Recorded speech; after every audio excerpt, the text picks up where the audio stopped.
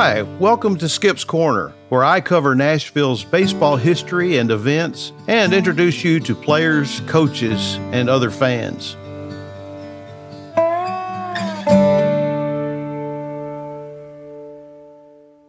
The Southern Association of Baseball Clubs was organized in 1900 for a beginning play in 1901, and it lasted 60 years before folding at the end of the 1961 season. Nashville and Birmingham were the only two cities in the league during its entire existence, and not even seemingly solid baseball towns, Atlanta, New Orleans, or Memphis, survived the final year. It was a league that gave us Shoeless Joe Jackson, who won the batting title in 1908, playing for the New Orleans Pelicans, and he had a .350 batting average. There was the one-armed Memphis Chicks player, Pete Gray. There was Hall of Famer Tris Speaker. And there was the big biceps of Ted Kluszewski with Memphis, who, when he made it to the Cincinnati Reds, ripped the sleeves out of his jersey because his arms wouldn't go through the armholes, and it began a tradition of sleeveless jerseys for the Cincinnati Reds, the first team to do so. The Southern also gave us another great Memphis Chicks player, Louis Aparicio. I once asked former Nashville Vols infielder Larry Taylor who is the best player he ever saw play in the Southern Association, and his words were, Louis Aparicio. He could do anything. There was Chattanooga's Harmon Killebrew, and there were pitchers like Jim O'Toole and Jim Maloney, Jack Harshman, even Hub Purdue back in 1908. They all played for Nashville. And then former pros Jim Bunning and Jim Cott. On the day that the owners decided to close down the Southern Association, League President George Troutman faced the press in January of 1962 with these painful words, at least painful to him. I don't like to be sentimental at a time like this, he said, but it is tough to preside over a session that marks the exodus of a league as old and respected as the Southern. But it wasn't unexpected. Now listen to these attendance figures. Total attendance across all minor leagues had dropped from a high of 41,900,000 in 1949 to 10,900,000 in 1961. That's a 75% drop in only 12 years. So here's the question. Why would a league fail after surviving 2 world wars, the Depression, the Korean conflict, multiple franchise relocations, and decaying grandstands?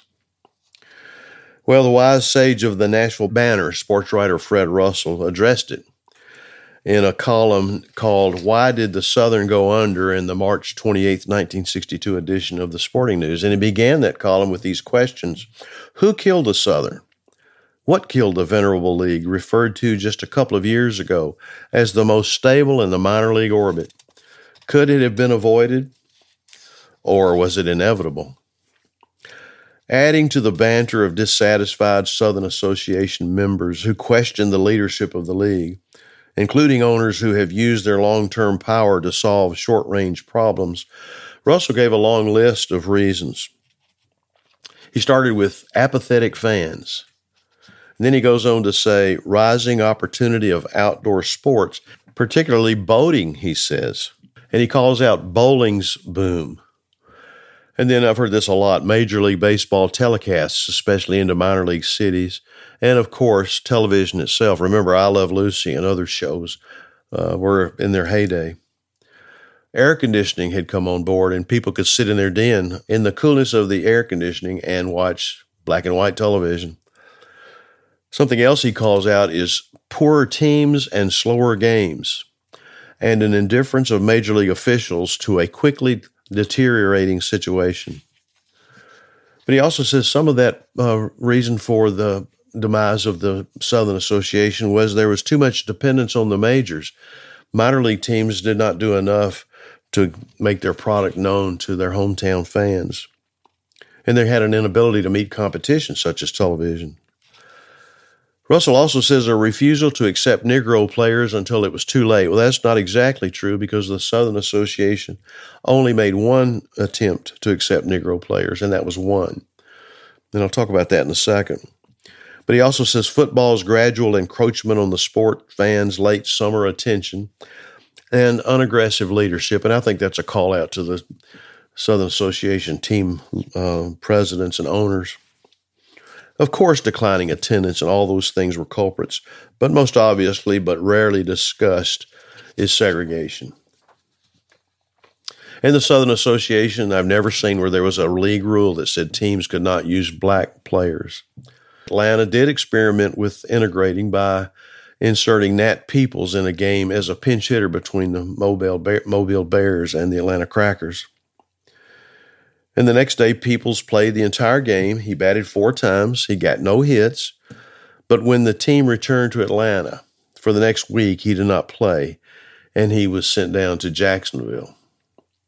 Peoples was the only black player to appear in a Southern Association game in 60 years.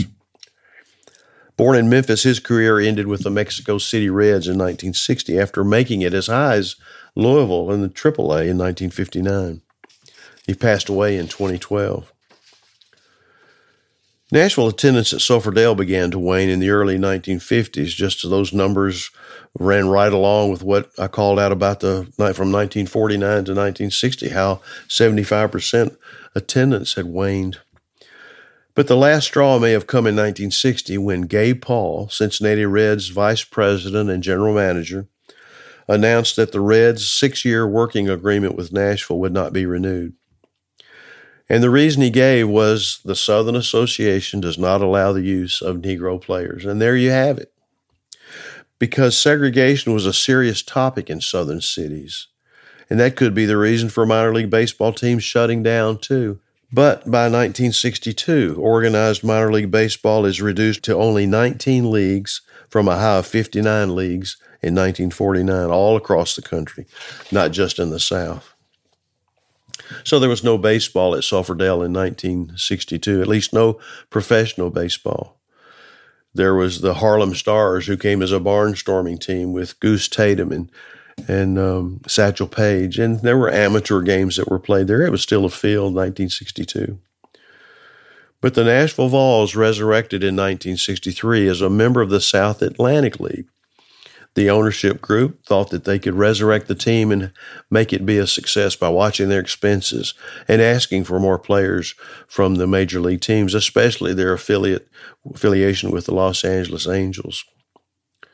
The Sally League had no express rule against integration, and on the first day of the season, on April the 19th, in Knoxville, Eddie Crawford stepped to the plate to become the first African American to appear in a Nashville Vols uniform. And 4 batters later, Henry Mitchell would join Crawford as the second in that distinction. Crawford was a promising left-handed batter and outfielder who had batted .318 the previous season in Quad Cities, and the Angels were looking for good things from him. But he would only play in 19 games for the Vols. I think he got hurt and then was sent to the Northwest Tri-City Angels in the Single-A Northwest League.